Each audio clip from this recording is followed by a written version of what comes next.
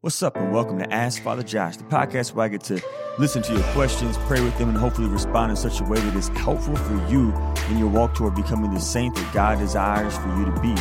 Here's how the show goes. You hit me up with questions dealing with anything and everything from morality to spirituality, evangelization, discipleship, catechesis, apologetics, relationship advice. And I will then take your questions and pray with them and try to respond in a way that is helpful for you to grow in virtue, to become a saint. If you're a first-time listener, you can hit me up with your own questions, comments, and critiques from today's show and for future shows at askfatherjosh@ascensionpress.com. On today's show, we're going to talk about boycotting Netflix. We're also going to talk about same-sex love and specifically same-sex relationships that are sexual. And we're going to talk about leaving the priesthood and the ramifications of that for the men who choose to do that after they've been ordained. But before we get into those hot topics, we're going to share a glory story. So my glory story this week is about my kids in my parish. Y'all, these past 2 weeks, we've been doing this thing called the Love and Mercy Academy, and Stephanie Cloat Davis and her team have come in town to help us do this, as well as my awesome team. You know, Jamie is my DRE, and she's been rocking it, and Brandy and Wendy and Jenny and Karen, just the whole team. The whole team's been amazing. I have these awesome religious that have come in, the Poor Friars and Little Nuns of Jesus and Mary, as well as the Mercedarian Sisters of the Blessed Sacrament. And so we've been walking with our middle school students and helping them to just recognize and know how much God loves them, how much God wants to be in a relationship with them, the gift of the church, the gift of the sacred scriptures, the gift of tradition, the gift of the rosary, the gift of the saints in our walk toward eternity, that all of these people in the body of Christ, the roles that they play to help us to fall in love with Jesus and stay in love with Jesus. And it's been so cool because in my last assignment, before I was became a pastor a few years ago, I was the associate pastor at St. Aloysius, and I was able to really spend a lot of time with the kids because I didn't really have much responsibility. I did. I take that back. I did have a lot of responsibility, but I still wasn't a pastor. There's even more responsibility that comes with being a pastor than being an associate. I think sometimes people, they wonder like why pastors aren't always at everything, and the associate pastor normally is, and it's because he's a pastor. And there's just a lot more stuff that pastors have to do that associate pastors don't have to deal with. And so I totally have a different perspective on that relationship now that I'm a pastor. But when I was the associate pastor, our parochial vicar is the appropriate term, I was able to every Monday do a lot of activities with the school, and then I would go to classrooms throughout the week, and I would teach some classes here, and I would do events with the kids and pray with them. And I was just able to do so much formation with those students at St. Aloysius that as a pastor, I'm just not able to do with all of my students here because number one, we don't have a Catholic school, but I'm also responsible for everybody, right? Everybody, the mom, the young people, the old people, the young adults, the middle-aged adults, the dying, the sick, everybody. And so it's just been very difficult. So we've been trying to find a way for me to be able to be present to our middle school kids and to really all of our kids. And so we've been shifting a lot of our youth ministry. And one of the things that we've implemented is an option for the middle school kids to not only do Sunday family faith formation, which is where they meet on Sundays with their parents, and we form the parents and the kids on Sunday mornings before Mass, but also a 2-week middle school for religious education called Love and Mercy Academy. And so we started this academy up, and it's been so much fun having daily Mass with the kids and having Eucharistic adoration daily with the kids and praising contemporary praise music and the recitation of the Rosary and studying theology with them and apologetics and just playing with them and getting to know their names, right? I've been their pastor for a couple of years, and some of them I'm just getting to know their names now because I'm with them every day for these 2 weeks. And it's been delightful. It has been so delightful to be with these sons and daughters of God and to collaborate with all my volunteers from my parish. I have so many parishioners who stepped up to the plate to volunteer, and we've been having so much fun with this summer school program that we put together. And so that's my glory story. My glory story is just being able to father my kids and spiritually father my kids. And also collaborate with so many different laity and religious and priests to help these kids fall in love with Jesus and stay in love with Jesus, hopefully, in their walk toward eternity. So that's the glory story for today. Shout out to the Love and Mercy Academy. All right, and before we get into today's topics, we have some follow-up from previous episodes. Our first feedback comes from Anonymous. Anonymous writes this: Dear Father Josh, I hope this email finds you well. Father, I want to say a big thank you. I just want to say that I'm thankful for having you in my... I can't sing today. I can't sing y'all this morning. I got up at 3 o'clock today, and I was driving this morning, and I hit a bug. And when I hit the bug, I went from singing to screaming, and it wasn't one of my most proud moments. But anyways, I just want to say a big thank you for your reply to my email. When I heard you for the first time, I broke down and cried. I did not know much about St. Josephine Bakhita before your podcast, but went to read up on her after your sharing. She was a beautiful saint with a faithful heart. I was inspired by her life. Father, it has almost been 6 months since the incident, and I must share that I've been attending daily mass without fail for the past 3 months. Praise God. The church has become my peaceful sanctuary, and I feel joy in mass. I pray the rosary and divine mercy every day too. I also feel that I've become a stronger person, but I know it will take time for me to heal completely. But I have to thank God for being with me throughout this healing journey. I met a nun and a priest who are big pillars of my life now. They've been so encouraging. Father, I'm starting to feel blessed because I know that what happened to me was not of God's will. But during this period, I received so much love and support. Father, I was also blessed with a stable job so I can continue to support my family. It's not easy, Father, but I've come to realize that God's unconditional love is true. I'm grateful. Thank you, Father Josh. Also, thank you to the listener who wrote in to say that he was praying for me. I was truly touched. Continue to inspire, Father Josh. Your impact is so positive. I hope you will realize your meaningful impact on our lives. You certainly made me feel so much better. God bless, Anonymous. Praise God, Anonymous. Yeah, I will certainly continue to pray for you, and I'm so grateful that you are sharing with me the ways in which the Holy Spirit's been working in your life these past 3 months. What a gift. All right. And our second feedback comes from Christina. Dear Father Josh, I heard about your brother. I will keep him and his family in my prayers, and may God provide them the help they need to recover. Also, I have recently began to listen to your podcast, and I want to thank you very much because they are very helpful and I learn a lot. And thank you for writing Broken and Blessed. It is truly inspiring to read a sincere and powerful account from a representative of Jesus. May he keep speaking to us through you. I'll be praying for you, and please pray for me, Father. I'm a graduate student at St. John's University in Queens, New York. I'm from New York, and I am also trying to discern my vocation. Christina, I am so grateful that you were praying for my brother and his family. They're doing well.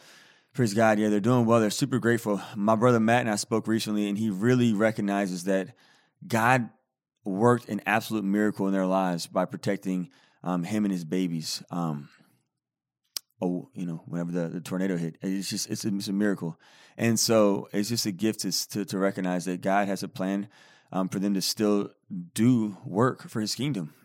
Right? They weren't called to eternity just yet. And so they still have work to do to build the kingdom of God. And so, yeah. And I will pray for you. I will pray for you to become a great saint. I will pray for you to be more in love with Jesus Christ today than you've ever been in your life before. And I'll pray for you to be used by God to help all of us remain faithful to Jesus and our walk toward eternity. All right, let's get jumping into today's topics. Our first question is from Ryan. Ryan writes this: Hey, Father, I am Catholic and I'm also a gay man.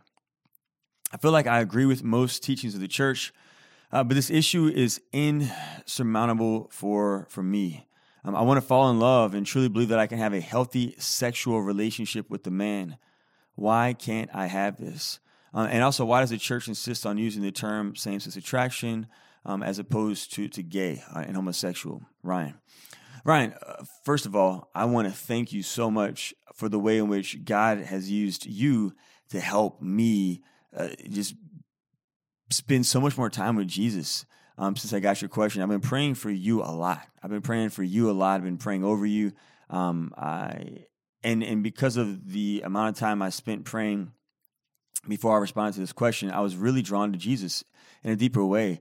And I'm grateful to you, brother, for the way that you were able to be used by God to do this. So thank you, first of all, because I just want you to know God used you to draw me to spend more time on my knees in my chapel with Jesus before the Eucharist. So thank you, thank you, thank you. You are a gift to me, more than you will ever know. And my prayer for you, gosh, it was all over the place. And so I guess I should first acknowledge I'm not a mystic and I'm not infallible. So I'm going to share with you some of the insights I perceived in prayer, and I'll share those with you, and I hope they're helpful. But again, I'm not infallible, and my prayer could, whatever. My insights might not be 100% perfect, but I think that they're good enough for me to share with you now, and I want to accompany you. And so, the first thing that just kept coming up in prayer was the woman at the well in the Gospel of John. Especially I guess with regards to your desire to have a healthy sexual relationship with a man. And I'm just going to share my prayer with you. So in my prayer, I was drawn to the woman at the well, and here's a woman who kept grasping after men.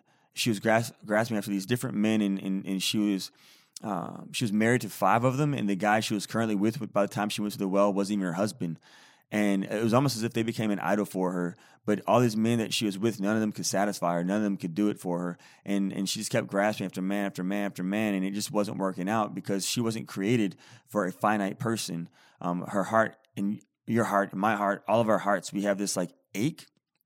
And we really long for this ache to be satiated. But if we ever stop at the creature and not the creator, we're going to be left unfulfilled. And a sexual relationship is not the end, right? A healthy sexual relationship is not the end for which you were created for, or even me. That's not the end. A healthy sexual relationship for some can potentially be a means to draw them to the end, who is God, but it can't be the end in itself. Whenever we stop at the creature and think the creature is supposed to do it for us, not only will we be left unsatisfied, but the other person will also be very tormented because they will recognize that we're trying to ask them to do something for us that only God can do. And so when Jesus Christ went to the well, he went to this woman who was grasping after these idols of relationships, and he let her know that she was created for him and that he wanted to satisfy her and he wanted to fill her and he wanted to give her something that would place her in a disposition where she could finally rest. And St. Augustine says it's our hearts are restless and say, rest in you, O God. And she was so restless, and God was just saying yo, I want to fulfill you. I want to be number 7. I want to be the perfect man in your life. You've tried 6. Why not try number 7? Why not try me? And so I know you're Catholic right now. And because you're Catholic, you have access to the bread of life. And so as I prayed for you, Ryan, the bread of life just kept coming up. And also your desire for the man, for the masculine, you desire this man, and the reality is what I was perceiving in prayer, right? This is the reality of my prayer, is that the desire to become one with this man is a disordered desire until it's ordered to the man Jesus Christ, his body, blood, soul, and divinity, the two becoming one flesh at Holy Communion, at Mass. That's the body. That's the body that you were created to receive. The body of Jesus Christ. He's the body, the one that I think that you're really ultimately, if we get down to the core desire, that's the body you're designed to take into your body and become one flesh with. And whenever we become one flesh with the body of Christ, behold the man Christ, in the Eucharist, there's healing. There's healing that happens, legit, authentic healing happens. Oh man, beautiful healing. We get life from it. In John chapter 6, Jesus Christ says, if you eat my flesh and drink my blood, the body and blood of Christ, he says, you will have eternal life. We get healing, we get life. Healing and life come from receiving Holy Communion, receiving communion of Christ. Like that's the one that we are created for. That's the marriage that we really long for, is the marriage between us and our bridegroom, Christ. We are the church. He is the bridegroom. We are the bride, and all of us are the bride. And he's drawing all of us into this beautiful marriage feast that we're able to taste now. We don't have to wait for heaven. We can taste the marriage feast now on earth in the Mass. That's what we were created for. And so, I was really drawn to that in my prayer today. But then I was also drawn to just like the reality of the dangers that come from a sexual relationship with someone of the same gender, and specifically, especially for like men. You said you want a healthy sexual relationship. So good health is restored and renewed in the Eucharist. Health is restored and renewed in Christ and that relationship. But whenever we are in sexual relationship with other men, there's a lot of dangers that come from that aren't healthy. So, and love is always desiring the greatest good for the beloved. And so if I love the other person, I don't want to put them in a situation where I can be the reason why they're experiencing physical pain. I could be the reason why they're experiencing illness and disease. One thing that is common for relationships, same-sex relationships between two men, is mouth to anal contact. And so basically, the two men, right? You're attracted to this other guy, and you don't want to just share things emotionally, but you want to share things sexually, and so you engage in anal sex. Again, the penis is not created for the anus, right? The penis is created for the vagina. That's the complementarity of the sexes. So when the penis and the vagina go into each other, fruit comes from that. A new life comes from that. But whenever the penis goes into an anus, you have to recognize there's trauma that can be caused to the anus because of the sodomy. But also there's like fecal matter in the anus, and there's sperm. And sperm goes into the fecal matter. Like that's how even in monogamous relationships, there's sexually transmitted diseases that happen whenever someone's penis is around the anus because of what's down there. Right? It wasn't created for sex. It was created to poop. And then what often happens in many homosexual relationships, and this is just statistics speaking, like from medical research, is there's a lot of oral sex that happens. And so if you have anal sexual relationship with somebody and then you have oral sexual relationship with somebody, you're now transmitting what was down there in the booty to the mouth. And then so there's a lot of diseases that come from that. A lot of sicknesses, a lot of illness can come from that because of the fecal material that's found in the booty. So it's just not healthy, right? There are so many diseases that come from this, even in monogamous relationships. So it's not really possible to have healthy. Even if you say, well, what if I wear a condom when we have sex?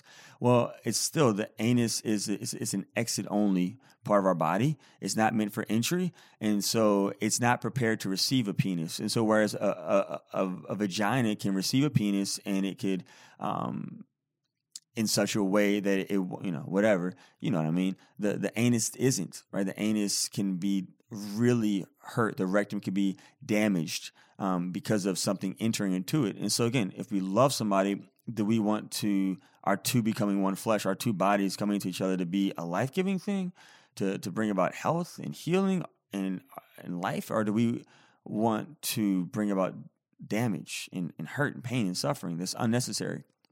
So the church really cares about you, and the church is the bride of Christ, and the church has given us what Jesus says, and Jesus cares about you, and Jesus does not want for us to hurt people. He does not want for us to hurt the body of Christ.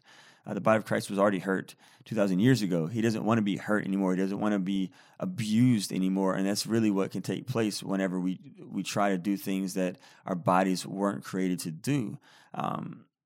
It's dangerous. It's really dangerous. The church typically uses this language of same-sex relationships, same-sex desires, because we're talking about your desires here. We don't want to identify people with like the gay lifestyle, because with the identification of the gay lifestyle, we're identifying someone with their sexual desires, and you're more than your sexual desires. You're more than that. You're a beloved son of God the Father. You're a necessary member of the body of Christ. You are a man who Jesus Christ desires to be in a living relationship with, who he is calling to become a saint in your walk toward eternity and to use you to help other people fall in love with God. And so we don't want to just minimize someone's identity to a sexual desire. And so that's why we typically refer to this person as same-sex desires. They want to be involved in a same-sex relationship as opposed to embracing the gay lifestyle and everything that it proposes. The scriptures are also a gift to us. This is another scripture that came to me as I prayed for you, Ryan. And this particular scripture that came to me was from Jude. And so I would encourage you to also pray with the reading from Jude and what Jude says about unnatural sexual acts, right? Unnatural sexual acts do not bring about life. They just don't. And so I would encourage you. And really, I know I'm praying for you to lean into Jesus to be the one to satisfy you, to give you the life. Lean into to Christ. Behold the man, Christ. Allow him to be the one who satisfies your heart, who fulfills your desires, and then make a gift of yourself to other people in a way that doesn't bring about unnecessary pain and suffering because of our desires, in a way that does not bring about even death because of our desires. Because you've been created for life. You've been created to an abundant life in union with Christ. And he wants that for you, and that's never found in unnatural sexual acts. It's just not. It's found in union with him. It's found whenever we abide with him. And so, yeah, I've been talking for a long time now. So I'm just going to stop right now and let's just pray. Let's pray. Come, Holy Spirit. Come, Holy Spirit. Come, Holy Spirit of Christ. Come, Holy Spirit. Thank you for thirsting for us, Jesus. Thank you for thirsting to be in a relationship with us, Jesus. Give us the grace that we need to thirst to be in a relationship with you, not according to our standards, but according to your will, in your way, in your time, for our sanctification, for our good, for the transformation of our community, and so that we can glorify your name. Amen. Okay, Ryan, so let's continue to walk with each other. Let's continue to accompany each other. Let's continue to pray for and with each other. Hopefully I shared something that might be of help for you to grow in virtue and to become the saint that you are called to be. You're called to be a saint. You are called to be a canonized saint. So let's keep walking with each other. Next question comes in from Janine. Janine writes about Netflix and boycotting Netflix. She says this: Hi, Father Josh. First, I want to thank you for your podcast. It's been a godsend because it has been helping me navigate evangelizing the faith while simultaneously growing deeper in my relationship with Christ. Plus, it feels like when I listen to your podcast, we're drinking coffee and chatting at the Full of Grace Cafe, even though I live in California. What? How do you like your coffee? How do you like your coffee? Remember, I like mine like Halle Berry. I like my coffee half black, half white. Whenever I'm bad, I put sugar in it, but I try to stay away from sugar because it's not healthy for us. But every now and then I do fall back into sugar in my coffee, which isn't the best. But this morning when I had my coffee, it was definitely half black, half white, and it was so good. So, Father, you're such a humble and wise priest, so I don't know about that. I would like to be, but I'm definitely, thank you. I'll just take thank you. I take your affirmation. Can I say that? Know that I carry you and all your brother priests in my prayers. For your prayers, Janine, I'm grateful. Here's some background before I ask my question. These questions are based off scrolling through some Catholic accounts on the Instagram. These accounts have been basing their posts off information that has been shared in the media about the recent heartbeat bills in the South. But I can't help but wrap my head around how divided the nation feels about life. Oh, me too. Praise God, these heartbeat bills are passing. Yes, indeed, praise God. Because it all boils down to life. Now, all these companies, such as Netflix, are saying that they will leave the state of Georgia because they passed or are passing a heartbeat bill. My question comes from seeing Catholic accounts on Instagram saying that their followers should cancel Netflix because they won't support Georgia and its heartbeat bill. When I asked my mom, who's a Catholic, she says it's okay to enjoy Netflix because we enjoy life too. Either way, it doesn't feel right. I just want to be a conscientious consumer of goods while standing firm for what our church believes in. So here's the question. If we like goods from certain companies like Netflix, should we, the faithful, stop consuming goods from companies who are pro-choice altogether? Or should we stand in solidarity in what we believe in and quit Netflix? I'm not sure if it makes sense, but I hope it's clear what I'm asking. I look forward to hear your answer to this question. Thank you, Father Josh Janine. That's actually a very great question. I've spent a lot of time thinking about this question, not just with Netflix, but with a lot of places. I mean, there's a lot of businesses, there's a lot of supermarkets that many of us go to and shop at that support Planned Parenthood, which Planned Parenthood is the biggest abortion provider in our nation. There's a lot of coffee shops that support this. There's a lot of things that many of us, we enjoy some of their goods, and we don't go there to support Planned Parenthood. We go there because we like the coffee from that place, or we like this particular supermarket because of its location to our geographical boundaries, or because of the goods they provide that maybe other people don't provide. It's actually a really great question that you're asking right now. So what I'm going to do while I still wrestle with, because I know I think Monsignor Charles Pope came out recently and said we should boycott Netflix, and I love Monsignor Charles Pope's writings and I trust him and his leadership. So I'm certainly down with that. I'm just going to share with you some stories. And because there's still places that I'm like, how many places in our community support abortion? And it's such an evil. It hurts so many babies and mothers and fathers. So I'm gonna share some stories with you, Janine, and I think these stories might help you in your discernment about potentially boycotting Netflix if they pull out of Georgia because of their support for abortion. And in Louisiana, our governor, who, by the way, is a Democrat governor, he is also passing bills against abortion. And so it's been very beautiful to see how even across the party lines, the political platforms, we have Catholics in office who are fighting for life and Christians in office who are fighting for life. But here's some stories that I guess I can share with you that might help you and your discernment with what you should do with regards to boycotting Netflix potentially. My rector of the seminary, Father Jim Wayner, whenever he was an associate pastor many years ago, a parochial vicar up in, I think, Philly, he was doing a lot of inner city ministry. And one of the things that he encountered was a lot of these kids that he was walking with, they were using drugs and all this other stuff. And so he was trying to help them to get off of drugs and turn around and be virtuous men. But then one day he found out that they all had contraception. And he was like, wait a minute, y'all are little kids. What are y'all doing with contraception? And then so we got it from the pharmacy, the neighborhood pharmacy. And so he went to the pharmacy and he spoke to the guy who owned the pharmacy. And he said, hey, look, I really think it's important that, kids don't have contraception because it's giving them access and really licensed to go out and just have sex right now, right?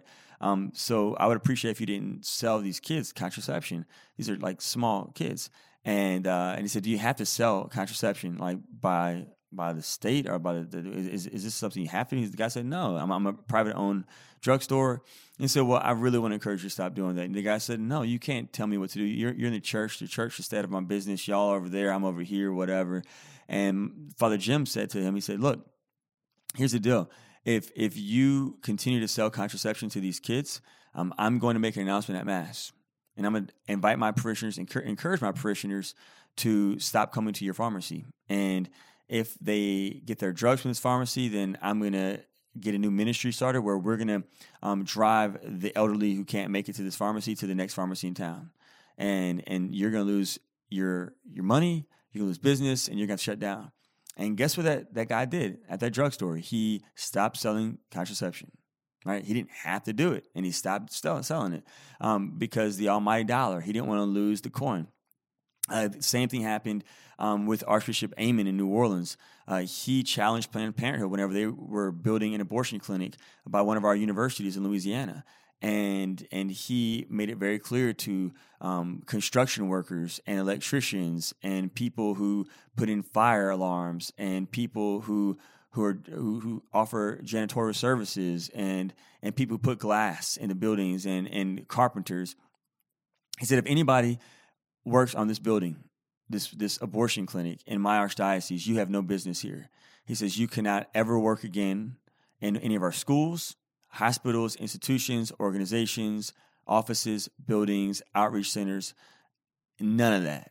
And as many of you know, New Orleans is a very Catholic archdiocese, so there's a lot of Catholic schools. There's a lot of Catholic hospitals. There's a lot of Catholic institutions and organizations, and a lot of business leaders, a lot of construction workers, a lot of people who did maintenance work and electricians said, we don't want to lose our money, and so they would not work to build this abortion clinic. So it took Planned Parenthood a long time to make this abortion clinic happen because they had to get resources from out of the state because nobody would give them business. Same thing happened with Archbishop Hughes and the country club in Metairie. At one point, they would not let black people be members. And when I say at one point, I mean a few years ago.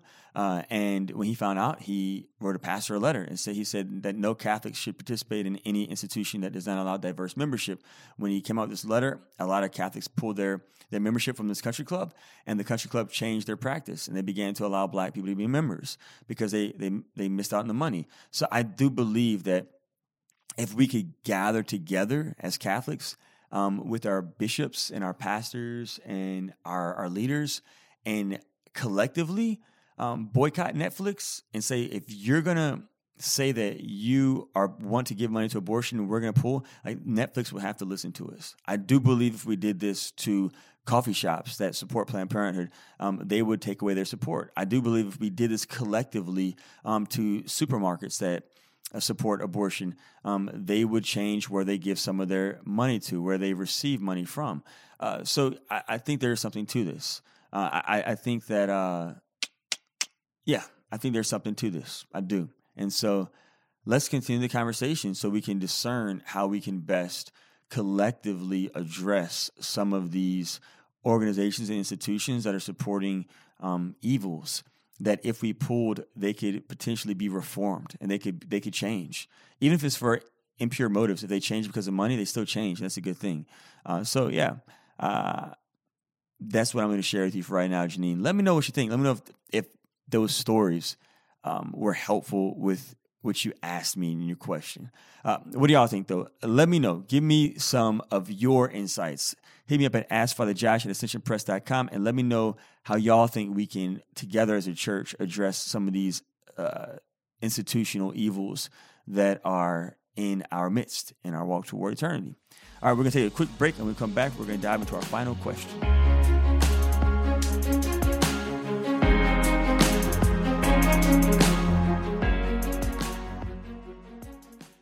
And if you're looking for a way to learn more about your Catholic faith, I invite you to check out the Ascension Presents YouTube channel. You're going to find tons of free videos featuring Catholic presenters like Matt Fradd, Leah Darrow, Jackie Bobby Angel, and Emily Wilson. Go to youtube.com/Ascension Presents. That's youtube.com/Ascension Presents. And if you like what you see, please share and subscribe. And we're back. Just a quick reminder, you can send me your questions at AskFatherJosh@AscensionPress.com. If you're feeling fancy, you've recorded a voice note, send it to me as well, and we can play it on a future show. And don't forget to rate us and review us on iTunes so that other people can find out about the show. All right. Final question comes in from JP. JP says this: I know this is a difficult subject to discuss, leaving the priesthood, but I'm curious about how the church manages priests who leave the priesthood, either temporarily or permanently. Are these men still allowed to receive the sacraments? And if they continue to faithfully practice Catholicism and observe the precepts of the church? Speaking specifically of the diocesan priesthood, how common is it for a priest to leave ministry? Personally, I know a handful of men who have left the diocesan priesthood, and it's incredibly sad, and they oftentimes leave the church altogether. JP, that's a great question, and it is a difficult question because I too have had some of my friends leave the priesthood, and it's painful. It's really painful. So just to get to your questions first before I start talking, yes, these men are still allowed to receive the sacraments if they leave the priesthood and do it through the church. If they leave the priesthood and get married to somebody outside the church, clearly they should not receive the sacrament of the Holy Communion anytime soon, but they should receive the sacrament of reconciliation, confession, so they could be brought back to communion at some point. So they're still allowed to go to Mass, participate in Mass as once a priest, always a priest, but they can have their faculties removed and participate in Mass that way. As far as the diocesan priesthood goes, I mean, look, if you, look, all of us are fickle. We're all so fickle. I mean, some of my priest friends who've left the priesthood, at one point I thought priests only leave because they're not praying their breviary or whatever, but like there's just so many other factors. I mean, right now in the news, Father Jonathan Morrison is in the news, and I don't know this man personally. I've seen him on TV, and he tells a little bit about why he left, about how he never really felt free whenever he entered into priesthood because he was in a crisis. And when he was in a crisis, his founder of his religious community pushed up his ordination. So he kind of felt forced into it. And so I guess some guys do enter the priesthood, kind of like some people enter into a marriage, and they're not free, really free to enter. I mean, that's why formation is so important. And hopefully those things are addressed in formation. And they should be. And at least they were in my time of formation at Notre Dame Seminary. But again, maybe guys don't bring all the things to the light that they're struggling with about why they maybe don't feel free. Certainly, sometimes prayer is a reason why people leave because they're not rooted in prayer. But sometimes these men are rooted in prayer, and these psychological things just come up, right? So I mean, look, it's never easy on the person, and it's never easy on the church, but it's possible, to have your faculties removed and to, once a priest, always a priest, the indelible mark is still there, but to live as a person who would be free to enter into the sacrament of marriage at some point. But I think it's one thing that we should all remember is that all of our vocations are fickle, and if it's not for the grace of God, any of us can fall away from our stay life vocations. God's grace is what we need to rely on. And if some of us do fall away from our vocations, stay of life vocations, it's really important for the church, the body of Christ, to not just condemn these people. Whenever Father Jonathan Morrison, is it Morris or Morrison? I forget his name. But whenever he announced that he was leaving, I saw some pretty harsh remarks on social media about the man. I heard some pretty harsh criticism from people in conversations. And I was like, I don't know the man. I don't. And so I just know that he needs my prayers and he needs my fast. And I don't like when priests leave the priesthood. I don't. But I want him to be a saint, and he's still called to be a saint, even if he steps away from ministry, even if he has his faculties removed. And I think sometimes we can become so harsh to people who leave the priesthood, and that's why they don't stay in the church, because they come to church and they get our ugly stares, and they hear the comments that we're making about them, and they get the cold shoulder from us. And these are people who helped us. I've had priests in my life who've helped me, and they were a gift to me, and it's painful when they leave. It is so painful when they leave. There's grief that happens there. But if I give them the cold shoulder when they come to Mass, that's going to maybe push them away from the sacraments. We're either going to draw people to Jesus, to stay with Jesus, or we're going to be a reason why people feel like they can't come to Jesus because of the way we treat them. And so it's just really necessary for all of us to be gentle with our brothers and our sisters who live a religious life, be gentle with them and to reverence their hearts, and to pray for them and fast for them to become saints. And if they ever come back, to praise God for them coming. I have one of my good friends. He left ministry. He was going to leave the priesthood, and then he came back. And he's a great priest now. He's an awesome priest now, and he's doing wonderful work for God. And he's been used by God to help me in so many ways and so many people. And so, we just have a responsibility to still walk with our brothers who leave the priesthood and to love them well and to accompany them towards sainthood, because they're still called to be saints. But it's painful. Oh man, it's so painful. But we're all of our vocations are so fickle, and we should never think that it couldn't happen to us. Right? I don't think anyone enters into a state of life vocation saying, I might leave. Right? But I think that just life happens sometimes, and tragedy happens, and trauma happens, and for whatever reason, sometimes people do pull away for a while. And if they pull away, we should encourage them to lean into Jesus, in the Blessed Sacrament, in the Scriptures, and in the body of Christ. So that's my thoughts on that. That's a difficult question because some of my friends have left, and it's still painful at times. But I do love them, and I just want them to be a saint. So. Universal points, though, as far as same-sex sexual activity in the bedroom, it's not life-giving, right? It's not life-giving. God wants us to participate in things that bring us health, that bring us life. And so the Eucharist is what we've been created for, so we should lean into the sacraments evermore, evermore.